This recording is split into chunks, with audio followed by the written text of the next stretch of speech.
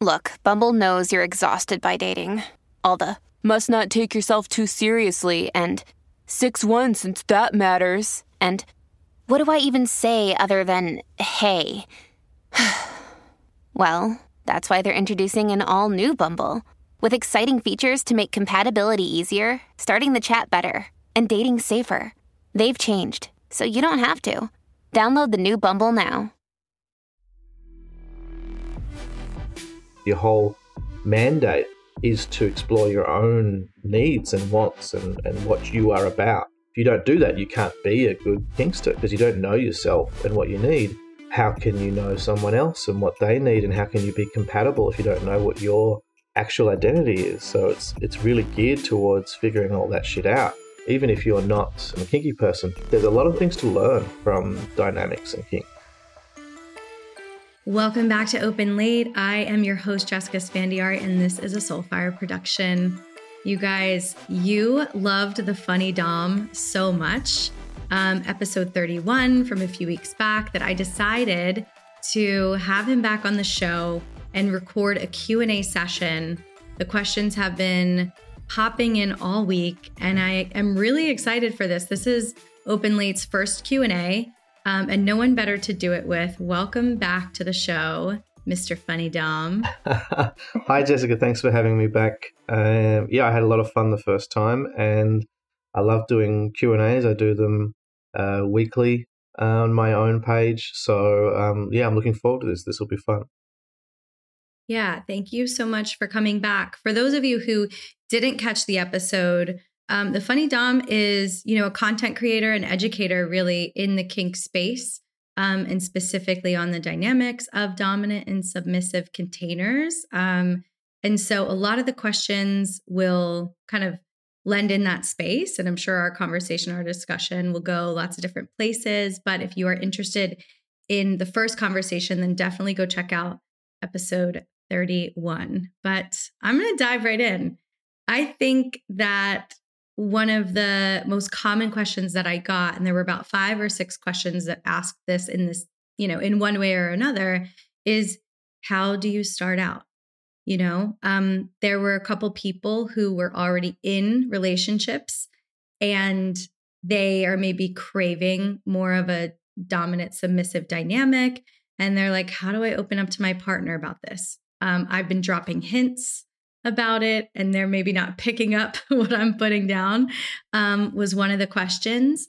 And maybe if you can start with that, I'll pop a few of the other questions in there if we don't cover it. Sure. I think generally this kind of thing is one of the reasons why I started doing this, whatever this is, this having this kind of outlet or this kind of representation of myself online, because I started doing memes because I was seeing kind of funny, accessible memes about things that it really seemed to help discussion and just representation, and that might be another way. I've had messages from people before that have told me that they use my memes to start conversations. So they will send a particular meme to their partner and be like, ? That's all they'll say, because it's basically like, what about this? And there's something in that meme, whether it's a type of play or a type of dynamic or a direct kind of reference to a task or a punishment. And they can use that as a fun shorthand, because often the memes are kind of funny or kind of silly or entertaining. So a lot of it is about taking the tension out and remembering that this is a fun, playful thing. And if you do want to start a relationship dynamic, then obviously that is quite serious. It's important to treat it, as a serious thing, but it also is a fun thing. So I think a lot of it is taking the tension out. So maybe I would say, to keep it a fun way, have a look at my memes on my page and pick one out that you like and just send it to your partner and ask them what they think about it. And that at least will start a conversation about the general topic, and that might naturally lead into like, have you ever done something like that? And I have thought about it, and then you just naturally find yourself with a plan to try something out. Yeah. I think this is brilliant. Just pretty much leave the heavy lifting up to the Funny Dom. I am a service. But I like to lift heavy things for others. Yeah. No, I think I would have never thought of this honestly, but it's kind of a no-brainer. It's a really good way to break the ice and keep things light, as you're saying. And you said this back in our first episode together, kink space can seem really heavy, but you obviously, being the funny Dom, like to bring the levity back to it. And I think that's so important because thinking about being on the receiving end of that for myself, I know that a lot of times I bring these conversations to my husband and I'm like, let's talk about this. And he's always like, I have no idea what you're going to say next. And sometimes things can feel like there's a lot of pressure, but your memes are so funny. So what I'm hearing is just send a text message that's like, what do you think about this? And it really puts the ball in their court, but without a lot of pressure. Yeah, exactly. If you treat it as we have something to talk about, that does make most people anxious. But if you treat it as an opportunity, the same way you would if a movie came out that you really wanted to see, and you might send your partner the trailer for the film, be like, Friday night? It's a tense issue. Like you just want to start the conversation. And if you do want to engage in an actual kind of fundamental dynamic, so you actually want to add this to your relationship, and that's a work in progress. That's something to kind of talk to eventually. But right off, if you really have no idea where they stand with this kind of thing, then I think something a bit lighthearted, or even then watching a movie together, like the new Netflix movie that Love and Leashes was very sweet, or the classic Secretary with Maggie Gyllenhaal.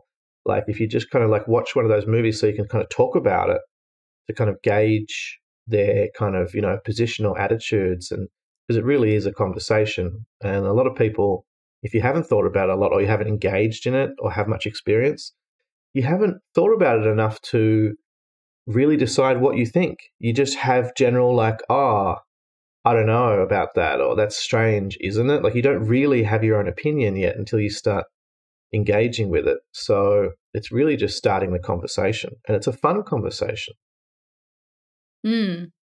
Yeah, that's so true. I mean, you can think that you know what you like or what you want, but until you actually do it, you can't really form an opinion because you're sort of just judging someone else's experience that you've either heard of or seen. Yeah. It's unfortunately how most people live. I feel like most people are in their lifestyle, especially sexually, are really just giving themselves what they feel is the normal thing. And treating that as what is good. And they're not really consciously trying to explore what they like and really trying to make that the priority. And I think that's a huge, huge problem in all relationships, like whether it's vanilla or kink. I think that's a big, big thing. And it's a thing that we kind of like fundamentally rail against in kink, because your whole mandate is to explore your own needs and wants and what you are about. And if you don't do that, you can't be a good kinkster because you don't know yourself and what you need. How can you know someone else and what they need, and how can you be compatible if you don't know what your actual identity is? So it's really geared towards figuring all that shit out. So even if you're not a kinky person, there's a lot of things to learn, I think, from dynamics and kink. Absolutely. And just to kind of touch on what you were saying, it's so interesting that, I think that still as a concept or as, a way of lifestyle or sex style, whatever you want to call it, kink is sort of seen as alternative or, fringe or just this, this other thing. But when you really pull people and look at what kink is and everything that it encompasses, because it's so much, it's like the majority of people are kinky in some way.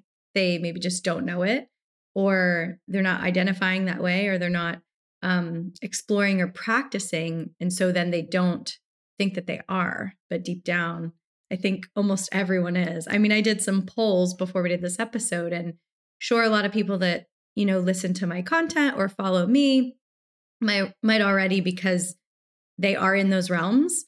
But I have a lot of followers who are monogamous and who don't identify that way. And it was overwhelming. It was like 93% of people said that they want kinkier sex. And I polled my group or I got a lot of responses from people who follow my other work, the journey that's not really focused on polyamory or open relationships too. And so that was very telling, even for me, which I'm already like, everybody's kinky, but I was like, wow, everybody really is kinky.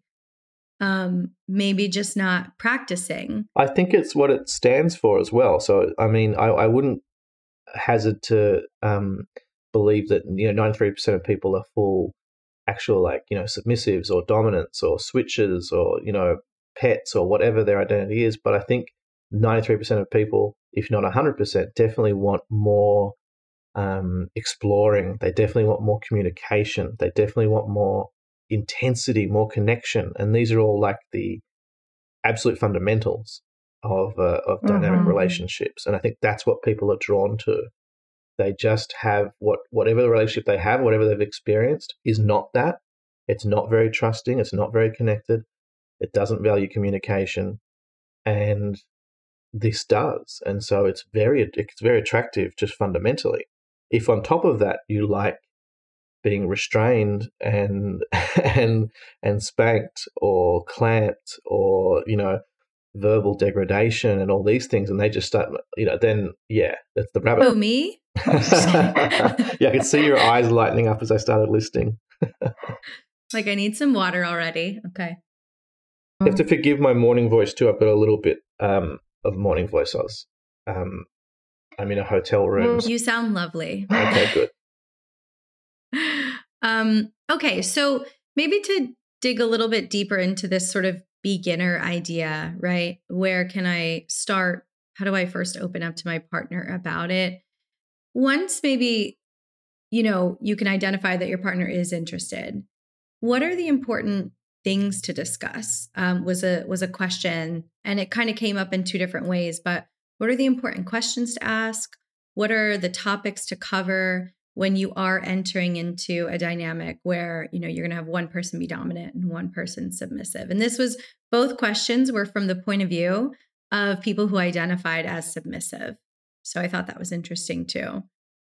Yeah, I think if they're in relationships already, I would say it's kind of similar to the way you vet a partner. So if you're not in a relationship and you're considering starting one with a new partner, or maybe someone who, possibly is a partner, but you haven't had a dynamic relationship with, we call that vetting. So you vet your partner. It's like a kind of critical, practical way to ascertain if they're a good, compatible match for you and if they're a safe prospect for you, just practically. And vetting is a thing that really should happen 100% of the time. It doesn't happen enough. And often people that have bad experiences haven't vetted enough. Obviously, not that it's ever anyone's fault when they have a bad experience, but I think we have a real problem with bad players and bad practice in, I would say kink, but I would just say in terms of sex, society does. And it is a largely gendered problem. I get a lot of what about the femme subs, or what about the femme doms that do X? And I'm like, yeah. But this is a massively male problem. There's a lot of abusers and exploiters. And if you do good vetting practices, you weed those out like a vast majority of the time, because they can't stand up to smart questions because they're fakes and they're not real and they're not authentic and they're not patient or compassionate and they don't have any experience. So if you're in a relationship, I would say vetting is still what you want to do. It's just a different kind of vetting. It is still asking each other questions and sharing. It's talking about experiences and it's talking about preferences, what you are into. It's about making some lists together. If you're a couple, you could do it together, which makes it a very kind of connected experience. And it doesn't matter if you haven't had experiences already. It's about writing that down, what you might want to try. Your kind of like limits are kind of in 3 kind of brackets for me. You kind of put down what you are kind of into, what you like, and your soft limits and your hard limits. And your soft limits are things that you might not have tried, but you're really curious about. You just wouldn't jump right into, and that might just be a comfort thing, or there might be some trauma there, but you're still kind of interested in it. And a hard limit is a just absolute, not into it. You don't need to justify it. That's the big thing. It's not there to be challenged. Limits are not there to be pushed. Any kind of dominant who says that is wrong. They're there to be respected. So a hard limit is literally, I'm not into it for whatever reason. You can put anything in that list. And if you kind of put those together, the couple, and share and talk about it, that's already kind of getting towards a practical step of like, okay, well, what's some things that we can do together? And that's kind of what vetting is with a new partner. So I think you can kind of follow a similar kind of track with a known partner. It really is just based on honesty and trust and just kind of incremental steps, you know, and starting out forms of play and little things before you go right into a 24/7 slave dynamic. Like, just don't leap before you can walk and run. Yeah. Get your sea legs under you. Yeah, exactly. It's a lot. There's a lot here, and that's why it's interesting. It's really fascinating.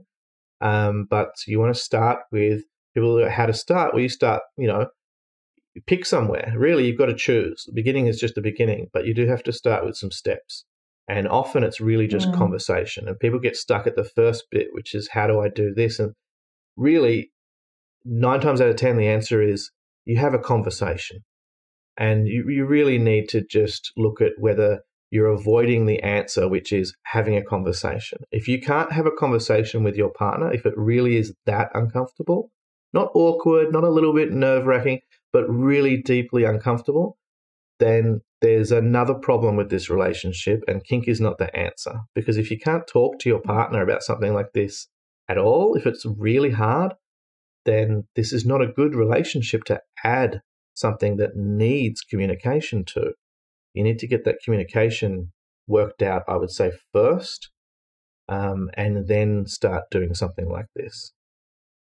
Yeah, that's an excellent point. And I think that this is why exploring your sexuality in any realm is always going to help you, I think, either deepen your, ability to communicate with your partner and bring you closer, or it's going to point out some very obvious sort of bumps in the road or red flags even that you might have in this relationship. And so whether it's kink or polyamory, I think if there's a big hesitation or feeling like communicating your needs is going to bring the house down, great, because then you're like, okay, this gives me kind of a clear picture, which maybe you needed to see. But a lot of people will sort of push those things under the rug, which is why I think exploring this stuff is so valuable. And if it goes well, it might be a really good affirmation that your communication or your relationship is stronger than you feared it was, because this is a big test. If things aren't good, or if things are good, if you can have this conversation and it actually goes better than you feared, then things are doing better. There's more kind of hope for that kind of trust. So I have heard from people who have said, like, things were struggling, and we started doing this together, and it helped kind of rebuild, or it helped kind of build out how connected we were. And I think that is a thing that happens. I don't think it's as common as we would want it to be, but I think what is common is people not trying, people like holding back or keeping it to themselves and just going on for, whether it's weeks, months, or years, just kind of putting part of themselves on the shelf. And that's not an answer. That is never an answer for anyone, for any kind of identity or orientation or just an interest, like whatever it is.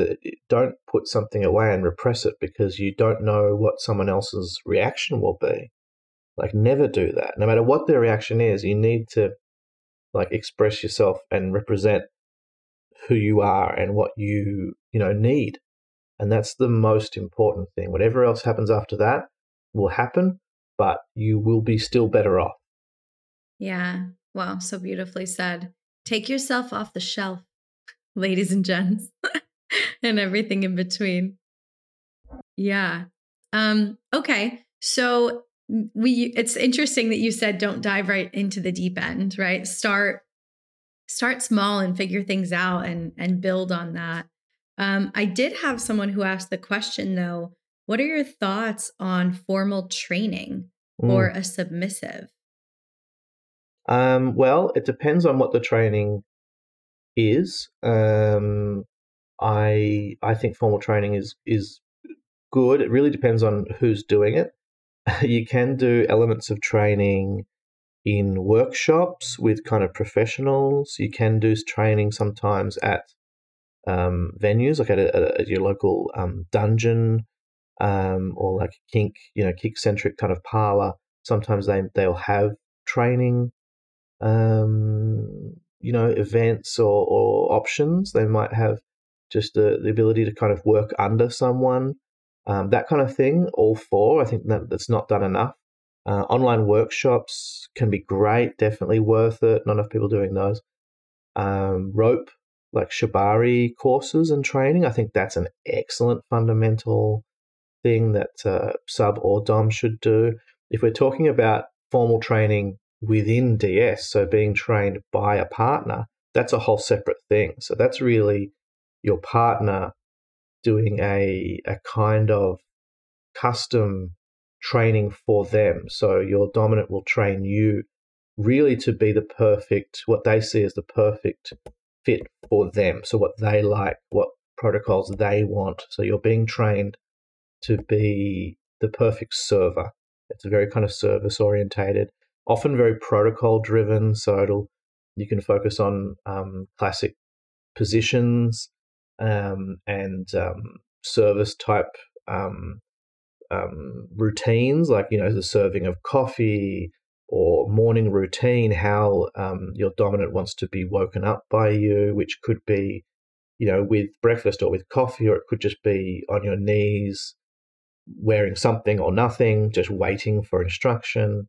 It could be anything, but training usually takes those things into account, and it should also take in good self-care and your routine. So you might be being trained to get better sleep and to take better care of yourself and to get your personal goals achieved. So all of that is within a relationship and is kind of like very kind of formal, very power exchange driven. Outside of that, the kind of workshop stuff and the learning, I think that is almost more important for a submissive. If we're looking at someone who's newer, that would be ideally what you've done already. If you're going to start being trained by a dominant personally, it would be ideal for you to have done a little bit of learning, and it can be just, I've talked to people who just online, they've just been engaging with kink for 6 to 12 months, but they're doing it with a kind of driven passion. So they're reading, they're listening, they're talking to people, they're taking it in and thinking about it actively, regularly. They're really trying to figure out where they are on the kind of spectrum of submissive, and then they want to then start engaging tangibly. That is educating. The more the better. I'm not going to judge and go, oh, that's not enough, or gatekeeping is not, I think, great. There's just kind of safekeeping. And the safe way is to educate as much as you can before you really engage. So do training, do learning, and then if you want to do the training in a relationship, that's great. Just make sure you're in a good place for it and that the relationship is healthy and has a good built level of trust. For a dominant to be training a submissive, it's almost like going steady a little bit, I would say. It's kind of very escalating, to really start like a formal training is like, oh, I'm training you for a role. I'm training you to be my submissive. So that's quite, if some dominant is like you 2 weeks into a relationship and they're going, oh, I want to formally train you, I'd have some questions. I'd want to make sure everything was okay with that. So it really depends. But generally, training, education, great, of course. Yeah, I love that. That's what I first thought of when I read this question of wonder if that would feel, questionable to me. At first, when I thought of it, I was like, training? Who needs training? You know, and I love you going into the education about it, because I think that you can enter into this from all sides, right? You can, you know, enter in with having no idea at all and just have really great conversations with your partner and build on your own, or like you're saying, take classes and things like that. That would feel really good for me. I'm a lover of learning, so the idea of just like absorbing things and going to workshops and putting myself in those spaces, I guess in some way helps me feel like I still have some control of like this aspect of my life, which I really like personally. That's good when it's education based. That level of control is awareness, really. That's a healthy level of control that we should all have. We should all be very aware of what's happening. Then you can give tangible control over. Then the more you are aware, the more the power exchange that DS is built on is healthy. So if you know very little about DS and you do full power exchange where you're totally objectified, then I don't think that's healthy, because you're not really aware of what you're partaking in. And if the other person is more aware, then you've got an actual power imbalance that can be abusive, that can be very, very dangerously risky. So awareness is huge. So, yes, everyone should be trying to get as aware as possible. And that's why I think another reason why I started doing this, because I didn't see more options and I didn't see, what do I want to see around me? And if I saw another male dom like doing kind of lighthearted things, but also meaningful conversation, I'd be like, oh my God, yes, that. I need that. So I think that's one reason why I've been doing this, is to kind of be, which is where my whole daddy thing comes from as well, is being raised without a father figure. You become what you needed and what you want to give back. And that's kind of like what this service is for me, and what the identity is for me, is to become what I actually didn't have and what I have in, like, on one level become because of that. Wow. Thank you for sharing that. It's always so interesting to find out someone's why. And yours is so pure. Okay. So one more question to round out maybe the beginner sort of focused questions that came in. It's, if you are a beginner and you don't have a partner, but you want to engage, right? Where's a good place and a safe place? Because I think we're talking about safety a lot here, to, find other people, to potentially find a partner, or just like play partners to start to explore this side of your sexuality with. Well, that really is very region based. So it's hard to give a exact answer because I have no idea where that person lives, but I would say that most places, if they have a city nearby, like if you have a decent population, they have some kind of scene, which and kink scenes can, ideally are kind of well managed. There's a kind of culture of accountability, so you have a little bit of safety just generally by being in the scene. Again, this is this is what the hope is. There'd be scenes that are terrible, just like everything, but I would say getting into that scene, which is really just a community. So finding a munch. Munches are very wholesome meetups of people who are into kink. There's no play or anything spicy about it or anything scary. It's usually just like a lunch or a dinner or a drink. Or we held one a few months ago, and it was just like a picnic in a park. So I would say getting along to those and meeting people is really the only way to, make local friendships, and also to possibly meet someone without it being that detached online kind of meeting where you just don't know who that person is at the end of the day. If you want to engage, then you have to engage. So you've got to find a munch, and then often by talking to people at munches, they might tell you about other events, and just, you 2 or 3 things in, other doors open. And one of the people I'm talking to because on my Patreon I do like coaching and peer support and things. And one of the people I was talking to when I started talking to her, And this is not because of me. This is her own track where she was going. I just got to go along for the ride. She hadn't been to any events or much or anything, and she had the sweetest, subbiest voice and nerves about it, and it was very, very sweet. And then within 2 or 3 months, she was like, "Oh my God, I've just gone to my 5th event. I have a second rope class tomorrow night. I have this play session arranged." She just crossed all these thresholds and was having all this experience because she went to that first munch, and she talked to someone and they were like, "Oh, I know this rope class." And then she went to the rope class, and that usually is how it goes. So I would say find your local scene. If you have to travel a bit to get to that local scene, then you're going to have to travel a bit. This is just the reality. And talk to people, make some friends. It's really pretty simple. Yeah.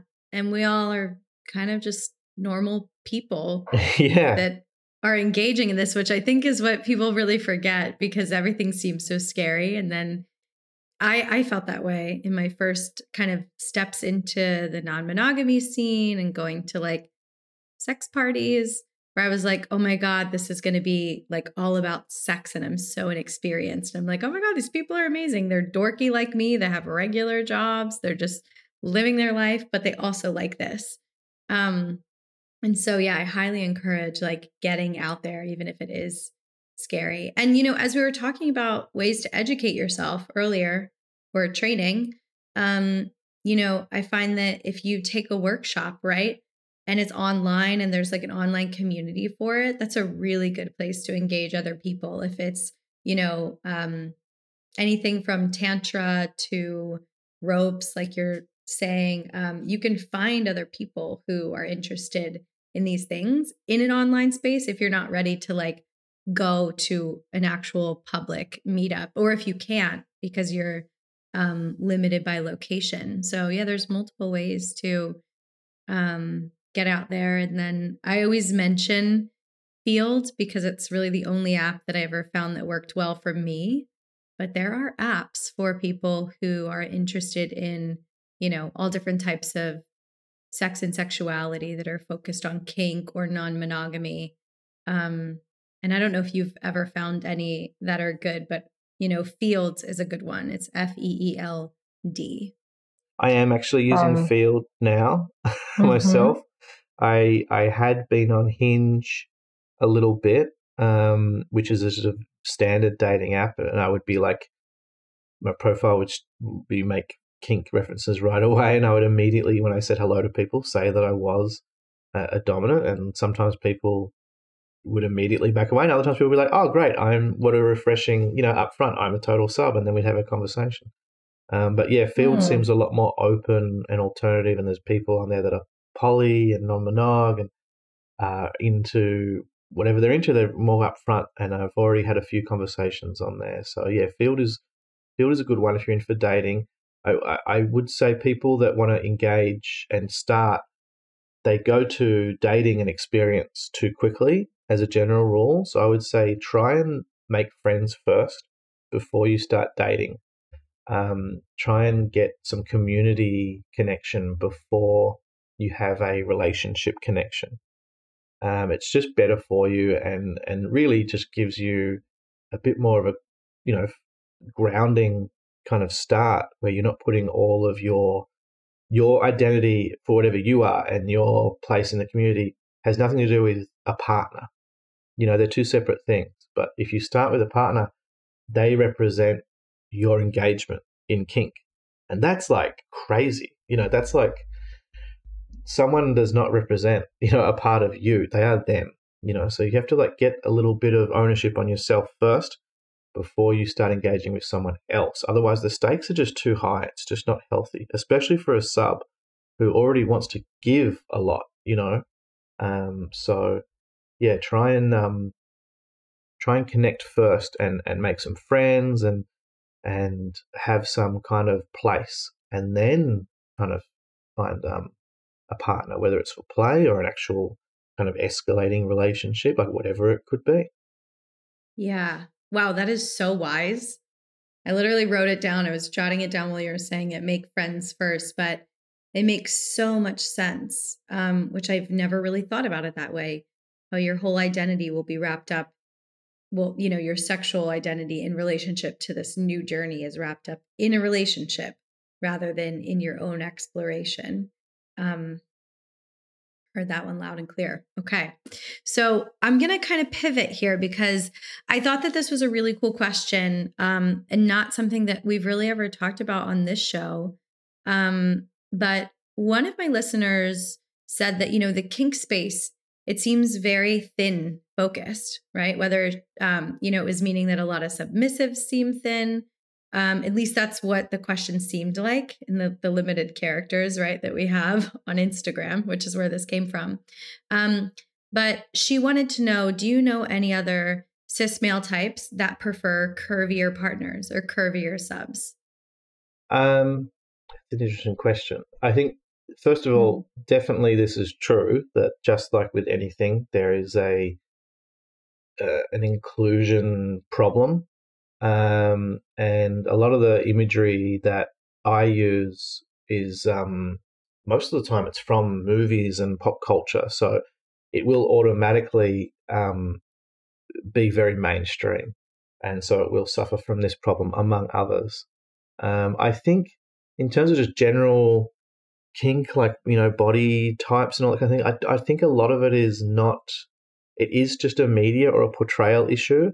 Like if you're seeing a lot of representation online, that's what you're going to see. If you go to an actual event, or if you engage with the community and meet people, you see all the body types that we have as people. There is not these cliched standards. If all you're looking at is these generic black and white, post 50 Shades kink imagery that is all over the internet and it's the same BS all the time, then that's not what events look like. That's not what people look like. You'll see everything if you go to an event. And that's why it's so validating just to go to those things, because you'll see, I remember seeing like a 6'2" or 6'3" male in a full cheerleader like outfit, uniform, and they, I don't know them, so I can't be sure, I can't presume, but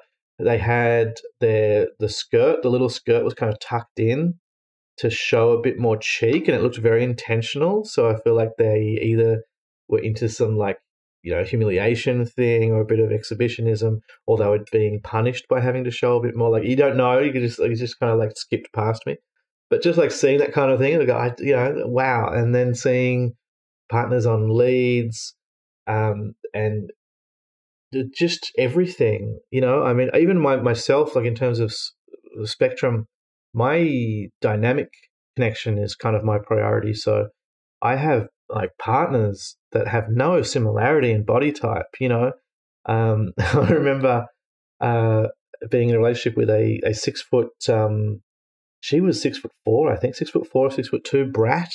And she was such a brat, and I'm 5'10". So even that is not a conventional physical dynamic. You don't see that. You don't see very, very tall women as submissives, but that was the reality. It had absolutely that was not an issue or an unattractive thing at all. It was nothing to do with that. So I think the reality is just not what you're seeing. And are there DOMs who thicker or curvier submissive? Absolutely. I'm one of them. I've had partners that with the thickness. I think there's many. It's just you don't really want to look for the DOMs that like that. You want to go and see that if that's you want to see yourself represented in the subs. So don't look for one DOM who likes that. Look for yourself and know that you are one of many, and you are normal. There's not you're an alternative or you're some strange thing that you have to find the one person who's into. That's not at all true. Right.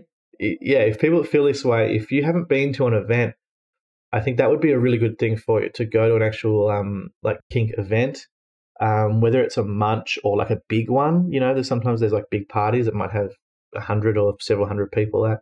and you'll just see everyone. You'll see, lingerie kind of model types might be walking around. You might see some tiny, schoolgirl kind of role-playing subs. You might see a big German looking like dong. You might see a lot of cliches, but you'll also see everything in between and lots of types that you didn't even know about. And everyone will be the same, and everyone will be part of the scene and as valid as everyone else.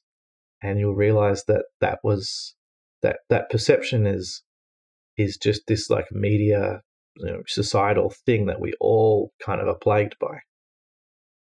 Yeah, totally. It's quite beautiful. I remember the first time I went to a really big party, and just kind of, it was almost overwhelming how many different types of people, old, young, all different types of sexual orientations represented and identities. And in fact, that's one of the things that I took away from it in the beginning, where I was like, wow, okay, this isn't just some sort of, I don't know, because I used to have a lot of shame, and I was like feeling like maybe this is a young thing, and, want to be like deviant or whatever, but it's like, no, this is everybody. So I'm excited for you. I know who this question is from, so I can't wait until you start exploring this for yourself and see yourself in these spaces. Yeah.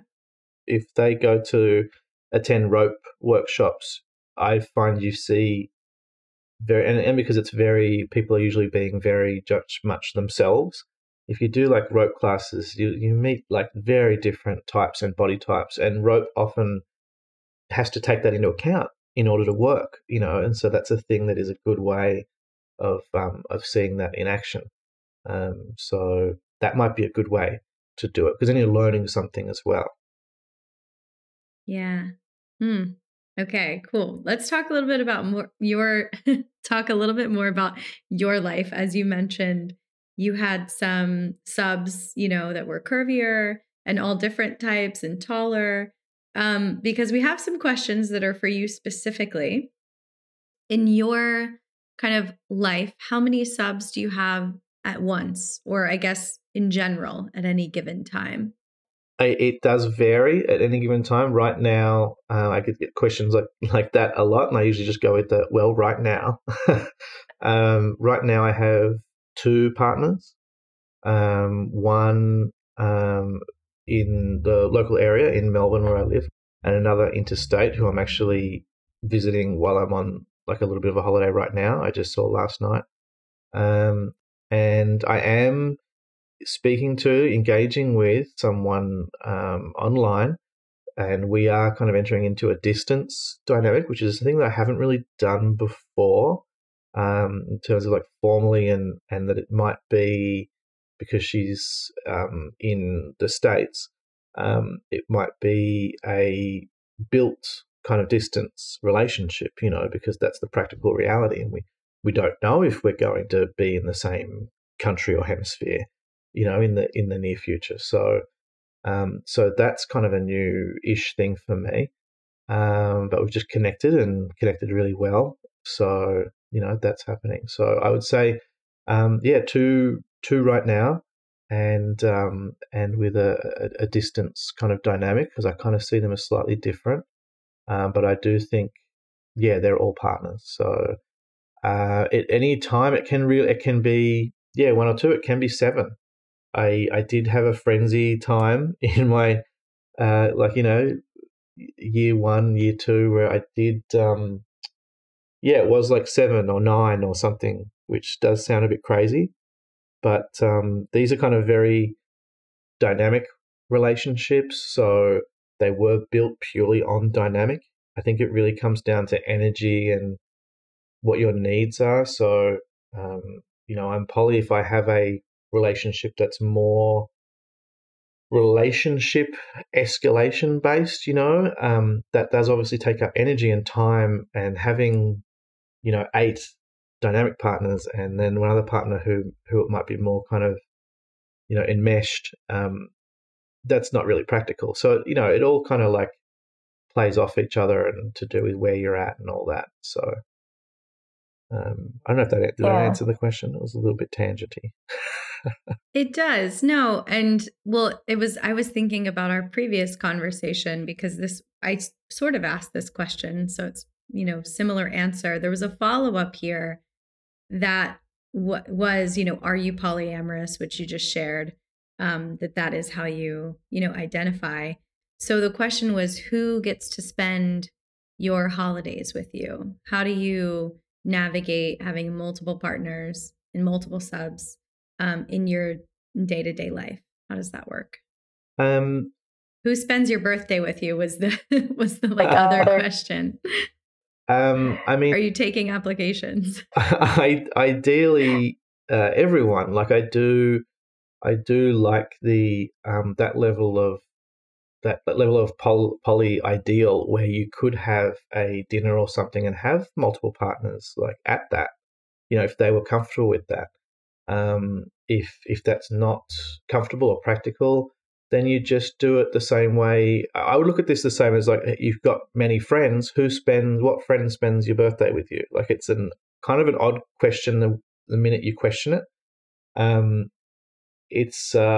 I would try and find time on my birthday for any partner to see me who was available. If they had free time the day before, then that's when I would see them. I don't think I'd really want to get into a situation where you're choosing one over another because of just who gets it more. Like that's a little like in the kind of hierarchy stuff, which I don't like. So I try and base it on more kind of practical things. I want to see everybody on like a special day, or on their birthday, same thing. So, yeah. So really it would just come down to more practical things rather than a kind of primary, that feels like a kind of primary thing. And, I don't really want to do that kind of style. Some people do, but, I would prefer it be each relationship is equal and unique. And if there was like, a special day or like a birthday of mine, then hopefully everyone could have lunch, ideally. Yeah. I love that. And, I'm just reflecting, if people are listening, they probably know a little bit about my dynamic. That's how things have to work for me. Obviously I have a primary situation because I'm married and that's what we chose, before we knew that polyamory would be our lifestyle. But for me, it's very important that if I'm going to bring another partner into, my life, that they are full knowing, obviously, and also accepting and with the intention to be a part of community. Unless it's sort of something very specific that I want and a specific need I'm having met where I kind of want to keep something a little bit isolated. For me, it's like that, which I just learned the term for this the other day, kitchen table polyamory, where it's like I just heard it, where everyone could be at the same kitchen table and like hanging out. And that's really, really important to both Pasha and I. Have you heard of birthday party polyamory? No. Are we making it up right now? Or is no. I read about it somewhere as a kind of alternative, kind of semi-alternative to kitchen table. For some people, kitchen table sounds pretty intense and a bit more like a bit of a leap ahead in time, to have all the partners kind of, your metas kind of connected on a kind of social level where you can all have dinner together just feels maybe a bit confronting for some people. And I think I kind of understand it. And there's another one called birthday party where instead of literally immediately picturing you and your, 2, 3, 4 partners at a table, you imagine, say it's like a birthday party, like, because I just reminded because we were talking about it before, and maybe you're in a yard, in like a backyard kind of party, like a house party, and maybe there's 20 or 30 people there, and maybe 2 or 3 of them are partners of yours, and they're all at the party. Now, they might not Yes. sit next to each other. They might not engage at all because, some people are like, oh, I know about Henry. Henry's fine. I just don't have much in common with Henry. So, we just say hello. And it's almost like how you might talk to a coworker that you're not friends with, and that's fine and healthy as long as it is fine and healthy. But you're happy to be at the party with them, and you might have a conversation, but you're just not that connected. And so I feel like that's very easy to imagine, and that's more accessible. So even if you started seeing someone and you'd only just begun, you might be comfortable enough to be at a party with them and know that these are the other partners, and maybe you've met them before or not. It's a good situation to meet other partners in because it's social and happy and wholesome. And I feel like that level that's more my default setting. Like I like that kind of general social and comfort. Everyone knows everyone, everything is aware and comfortable, but it's not like that. The kitchen table kind of thing feels very, very connected and a little bit intense for me, I think. I think it's really it feels like a place you get to for me, but then this is the thing, this is different for everybody. Some people, that's their instant model. They just want everyone immediately to be able to connect and be super friendly and comfortable. Yeah, that's fine. Yeah. For me, I think it's more the social thing that is that's definitely the kind of accessible ideal. Totally. I'm so glad that I'm learning these terms because, yeah, it's important to be able to identify and not that because labels can be bad too. I guess what I'm thinking is, labels can be really limiting, but they could also be very liberating because maybe some people think, oh, well, if I want all my partners to know each other, then this is the way, right? That they have to get along. And so hearing this, it's like there's so many different ways to sort of have this dynamic and enter into it, move into different realms as you're on your journey. There's no shoulds or rules. They're always a thing. I get so many questions with people with should I or is it normal to? And all that thinking is that's what we're getting away from. It's all based on comfort. If you're just as poly, if you want to do parallel relationships, which are not birthday or kitchen table, it's aware and it's ethical, but you just keep those boundaries so that your relationship with that person is your relationship with that person and you don't kind of cross them over socially with other partners. That's totally valid and okay, and it's just to do with that person's comfort. If there's an issue there, it will come up. If there's work to do, whether it's jealousy or insecurity wise, if that's a defensive way of doing something to control something, well, that's okay. This is why we kind of build these relationships in order to deal with our stuff, So if you need that to feel safe, that's totally valid and fine. It shouldn't be pushed or argued with or challenged. If you have insecurities, then they will be, addressed and grown through by doing these kind of relationships. You can't do it in a way that just lets you coast, Mm-hmm. If people are listening who also just both those things sound scary, like kitchen table and birthday, it's well, you could also still be multi-partnered and be ethical and fine and have just a parallel kind of structure, and that's totally fine as well. I'm comfortable with both. I've had both at the same time. I'm fine with that because I just see it as that's what's most comfortable for you.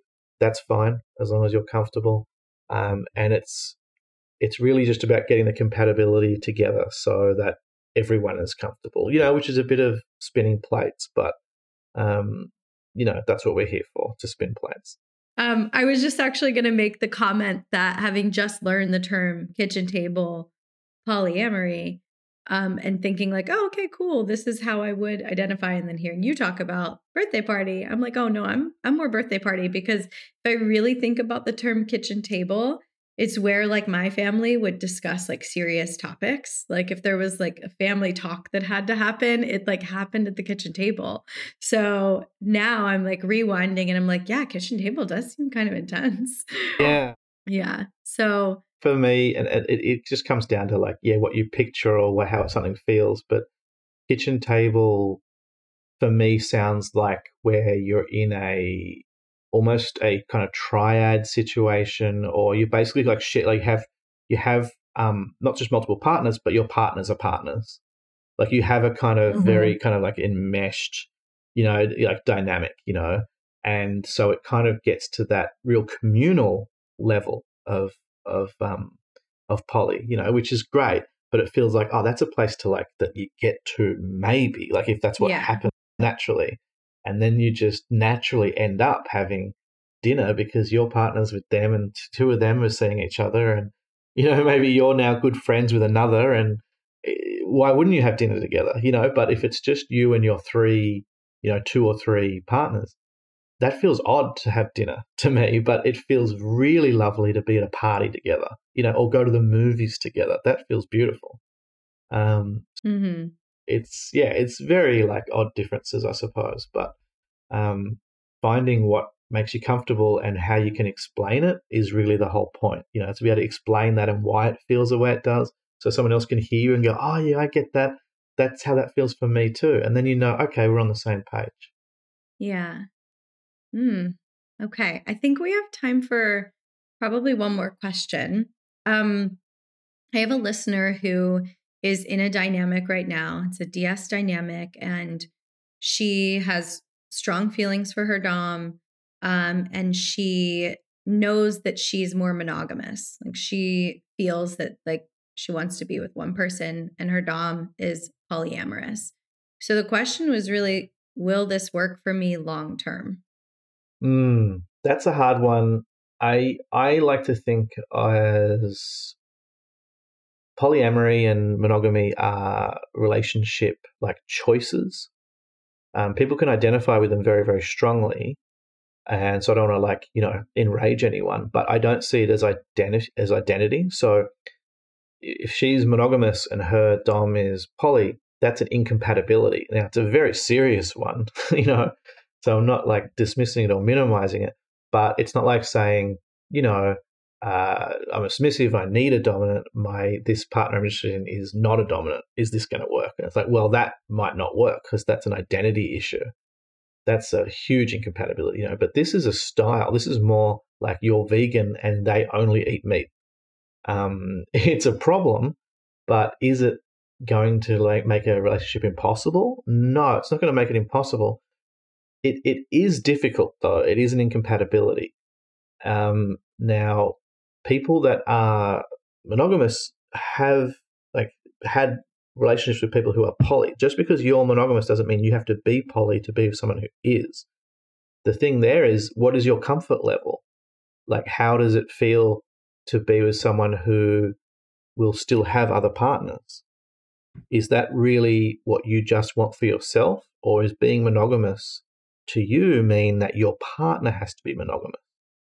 Because that's really where it gets into trouble. If what you are means someone else has to be, that's where I think monogamy really falls down. Because people usually are making the choice that they're monogamous purely on a kind of need to control or feel safe with who they're with. It's really a security thing, which is not really about yourself. It's about what you fear and what you fear someone else might do, which is, I don't think, is a healthy place to make any kind of choice. So if you can't imagine being comfortable and in a good place being with your dom and your dom having other partners, then no, I don't think it's going to work. And you probably already know that. If you're open to trying something different, or if you're open to them continuing and you being monogamous and that feeling comfortable, then maybe, that's how it would have to be. But it wouldn't be fair to even consider suggesting to them to be monogamous. Don't suggest someone else change their whole style. The same way your dom shouldn't say to you, oh, I want to be in a relationship with you, but you have to be poly. Like, no one should have to be anything. You just have to be whatever your thing is, but you've got to make that work with the other person. And that is definitely going to be hard, with these two styles being so different. But it's not impossible. So, yeah, it's not a straight answer. You're going to have to talk to your partner a lot and say that you would like to talk about this, to look at it, figure it out together. And if it isn't something that can work, that doesn't mean anything negative. You can still be in, a kind of dynamic relationship or a friendship. But what's most important is, I think, that you do air this out. You do raise this because you're thinking about it and you're interested in it. So it would be, I think, really good just for you to just to bring it up as something that you've been thinking about. Yeah, I would agree 100%. And if anything that I can share, in the space of sort of polyamory, non-monogamy, which is what I feel like I know really well. I think when a monogamous person is dating or, in this type of relationship with a polyamorous person, it's such a beautiful opportunity to grow and to explore whatever uncomfortable emotions are coming up for you, because it's going to test all of that. And at the end of the day, if you do that sort of emotional work and you find that all of your needs are being met, which is sort of how I measure success of relationships. If your polyamorous partner can still be meeting all of your needs and you feel safe and you feel seen and you're completely full with your love and their love or whatever it is that you're getting out of the relationship, then I think it can still be a really successful partnership. But there will likely be a lot of emotional work that comes with this dynamic, which is kind of a blessing. If you're willing to go there, I think it's really brave, and it's not easy, but it's definitely worth it. Because I know a few people who are monogamous that date, and are very committed to people who are polyamorous. In fact, a couple of friends of mine that are getting married. So good luck and keep me posted on your journey. I would love to know how this pans out. Yeah. Okay. I have one last question. It's a quick one. So maybe we can end with this, but maybe it's not a quick one. We'll see your answer. Someone asked, what happens if someone doesn't want to call you sir? Is that a deal breaker for you? Is there an alternative title? Do they get labeled as a bratty sub? What happens in that situation? So titles and we call them honorifics as well are very important in kink because just like labeling, they kind of connect to your identity. So they are very important. But again, the comfort thing is what's most important. So just like as in my page with just general contact with my followers on Instagram and on Patreon, I have a very publicly repeatedly stated kind of my comfort is that I am comfortable with being addressed as sir or as the funny dom or TFD, just to give the options, because for some people sir might have a really strong meaning and they might have a partner who likes that, and that might be a kind of confusing thing, or it just might be uncomfortable because they associate it as a partner, and for others it's just purely a slightly dynamic kind of formal way of addressing someone who has this kind of a dominant identity. So I give options to allow for people's comfort because there's a spectrum to that. For myself, I'm comfortable with it because for me, with partners, sir isn't my honorific. Sir is the kind of formal beginning. Once we've kind of crossed the threshold and this is a kind of established partner, I am daddy. That is my kind of identity. So I maintain that and keep that,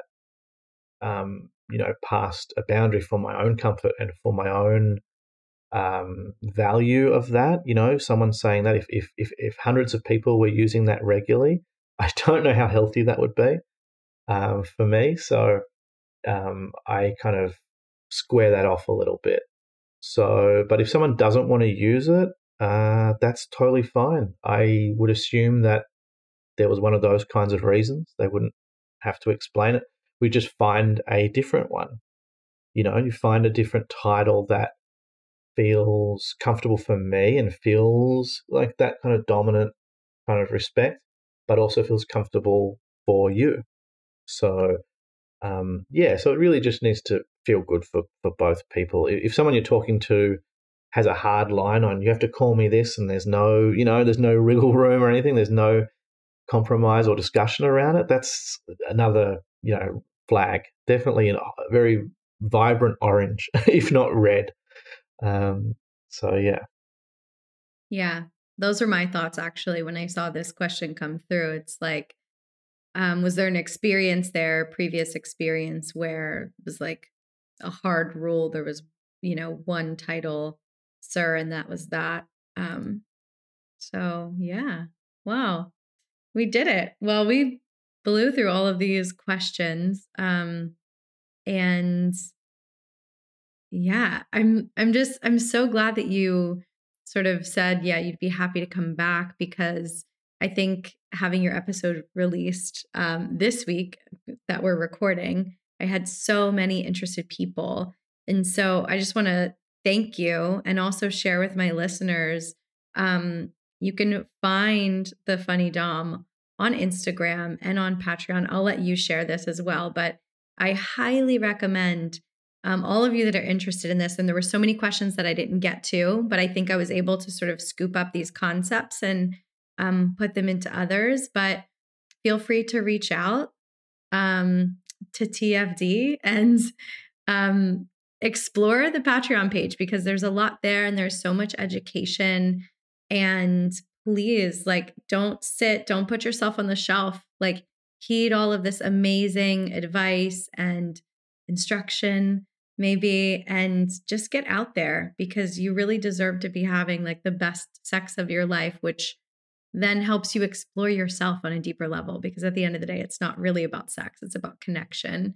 And that's already what I've learned in our few brief conversations. So I appreciate you so much. Oh, stop it. Thank you. It's been lovely. Yeah. And I'll have to come back again to hear more about whether you and your partner did that over the knee task that we talked about last time. I want to hear updates on that. I know. We didn't even get there. And I had another idea, which I jotted down. I was scribbling furiously. I would love to share that. Maybe that'll be we'll just have to do a monthly thing. Yeah. Because I do want to talk a little bit about what Posh and I are exploring. And we touched on this in our very first episode, but I think we skirted around it a little bit today too. It's there is a dark side to this space. And I think if someone who's really inexperienced enters into an unhealthy dynamic and it's sort of their first go at it, there are a lot of things that you're not going to realize. And sort of the beginning of our conversation had me thinking about that. And maybe we do an episode on safety. I think that could be really cool and interesting. So yes. Yeah, if you're listening and that sounds exciting to you, let us know and we'll make it happen. But this has been such a pleasure.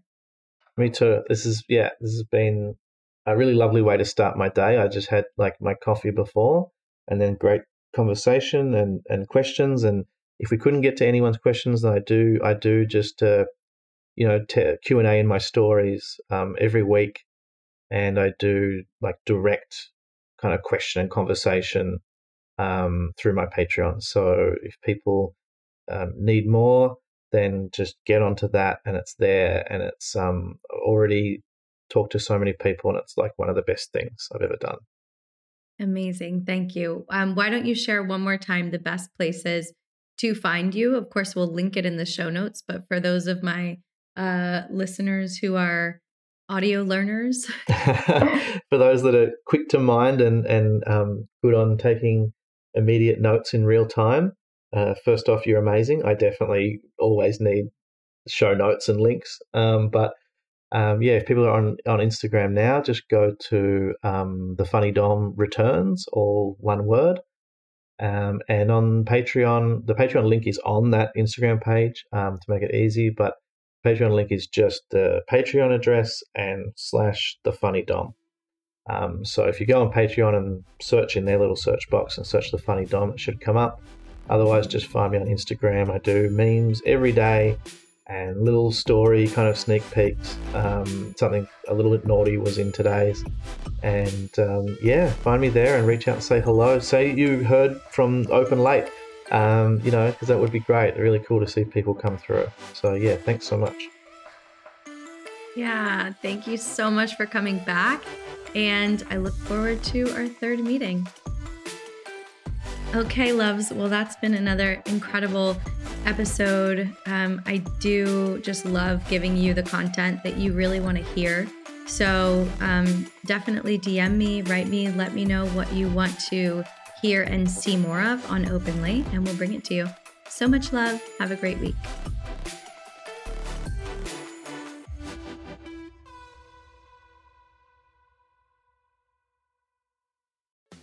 Hey, podcast listener. Do you love talking about movies, music, TV, comics, and games? Then you should be listening to The Great Pop Culture Debate, back and bigger than ever for Season 9.